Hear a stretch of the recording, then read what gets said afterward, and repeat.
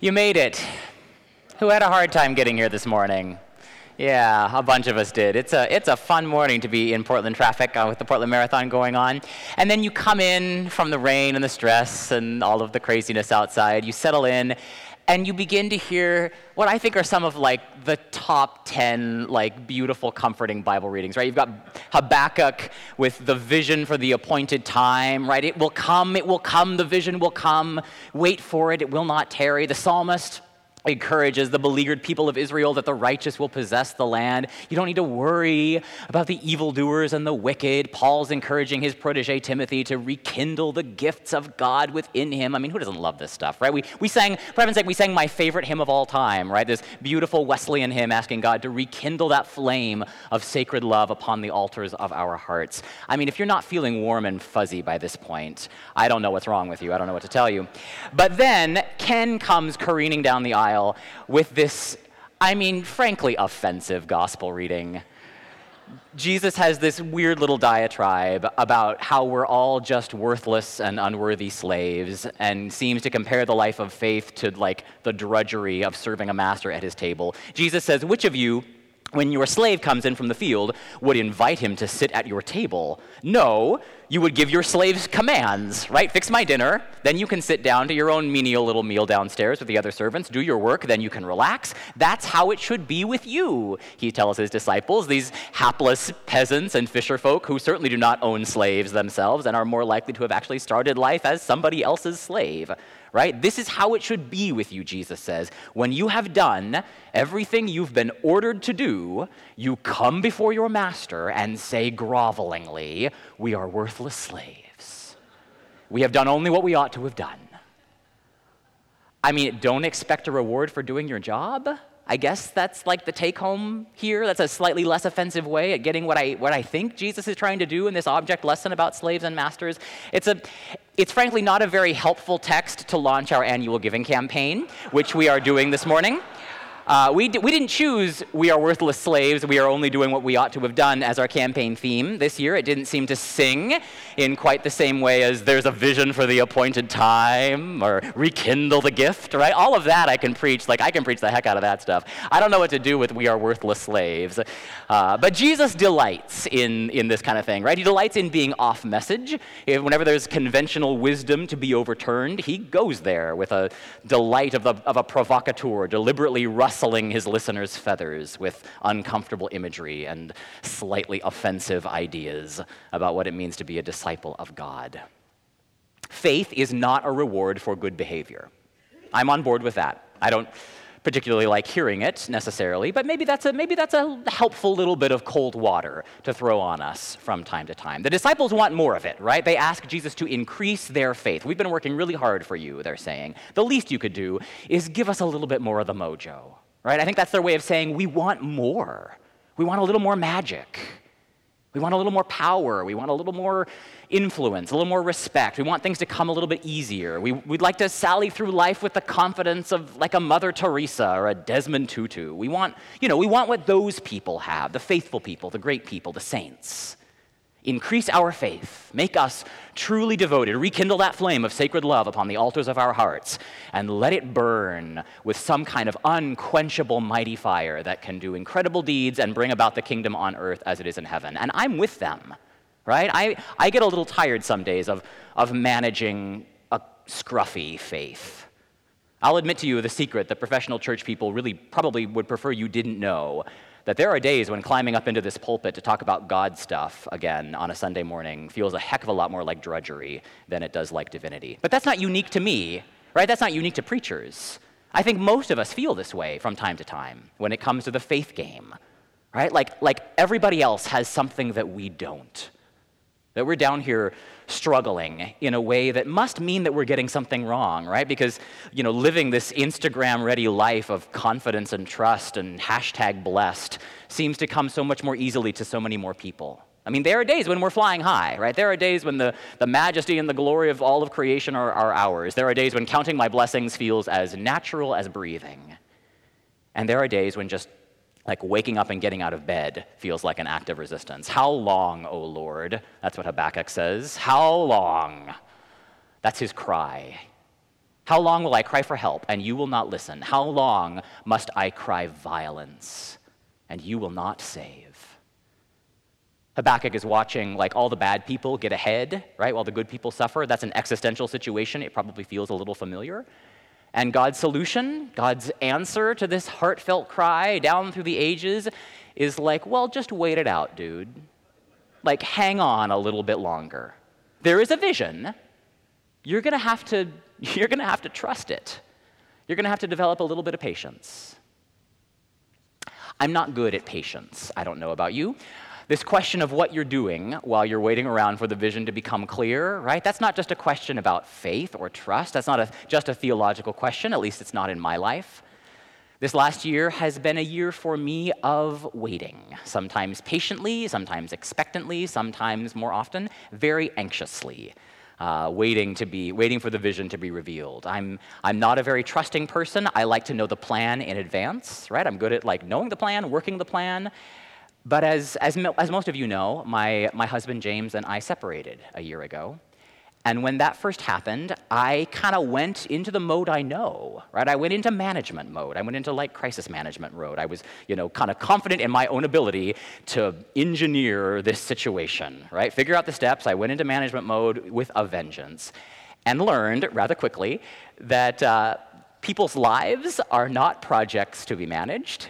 And people's marriages are not problems to be solved. I should have known that in advance, but I had to learn it the hard way. I had to learn how to wait, actually.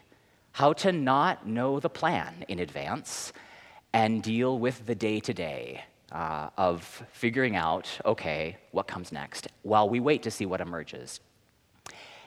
And it turns out that the Bible actually can be trusted on this score. There is a vision for the appointed time, and if it seems to tarry, learning how to wait for it is actually well worth doing.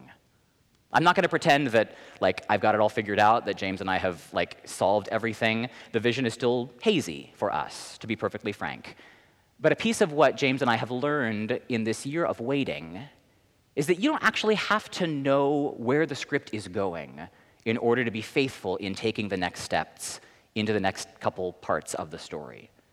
So where he and I have kind of landed is that we're committed to being family to one another, even if we don't do it as a married couple. That commitment that we made doesn't end, even if the organization of it shifts and changes. That's a kind of unbelievable degree of uncertainty for somebody that didn't expect to end up in this place when I made my vows before my bishop at this altar, and I'm okay with it. I've actually learned a deep kind of trust in that kind of uncertainty. Because as Paul says to Timothy, I know the one in whom I have placed my trust, and that trust has not failed me. And I'll tell you the other way I learned this lesson about waiting and trust. I actually learned it from you. I learned it from you, Trinity.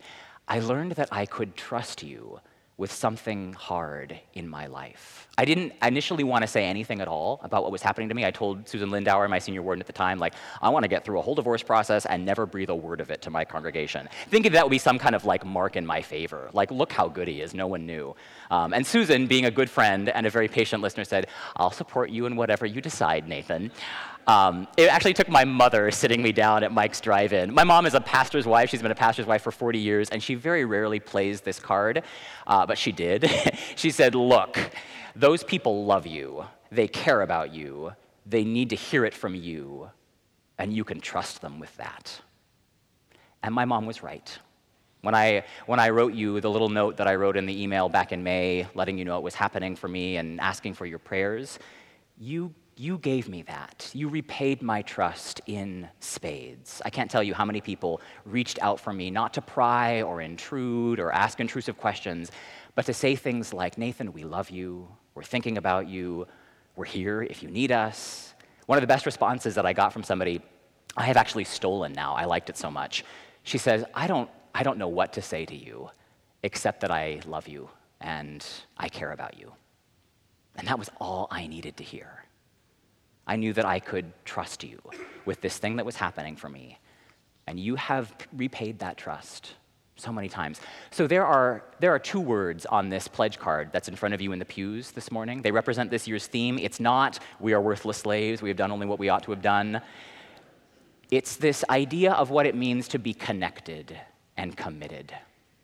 When we started playing around with those words this summer, connected and committed seemed to resonate with a lot of us, right? It has to do with what we're working on at Trinity right now, trying to build a community in which people really feel a strong connection.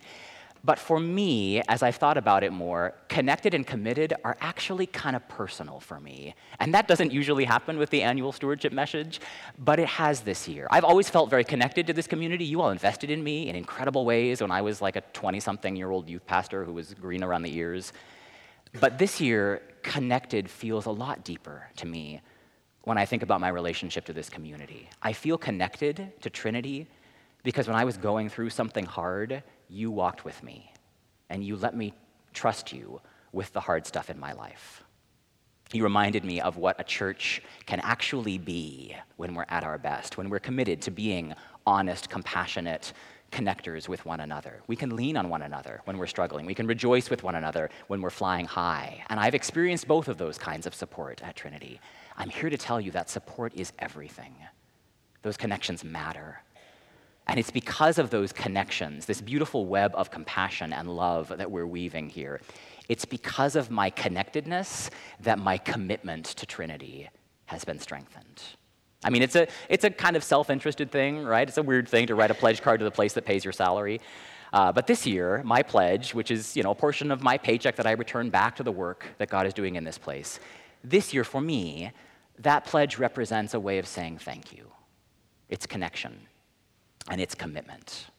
According to Jesus, that relationship of trust and commitment, that's actually what faith looks like.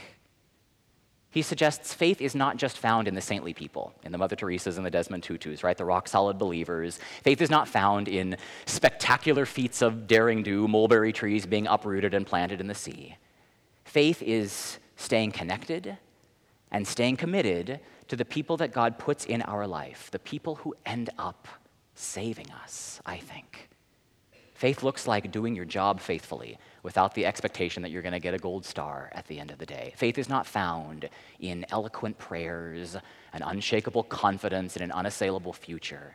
Faith is learning how to trust that uncertainty and keep showing up in relationships that are complicated and beautiful. So showing up, even on the days that I don't feel like it, for me means putting myself in proximity to the grace that is on offer all over my life and finding little ways day by day to rekindle the gift, right? To recommit to this weird and wonderful life with all of its challenges and its heartbreaks and all of its wonder and its glory. It turns out, not to argue with my Lord, but it turns out that we're not just unworthy slaves who are doing only what we ought to have done. I think it's more than that. I think we're the scruffily faithful, slightly irreverent, profoundly worthy servants of a gracious God, a God who keeps showing up and who invites us to keep showing up, keep connecting with one another, keep committing to what God is doing in our midst. If that's a vision that you want to be a part of, this is the place for you.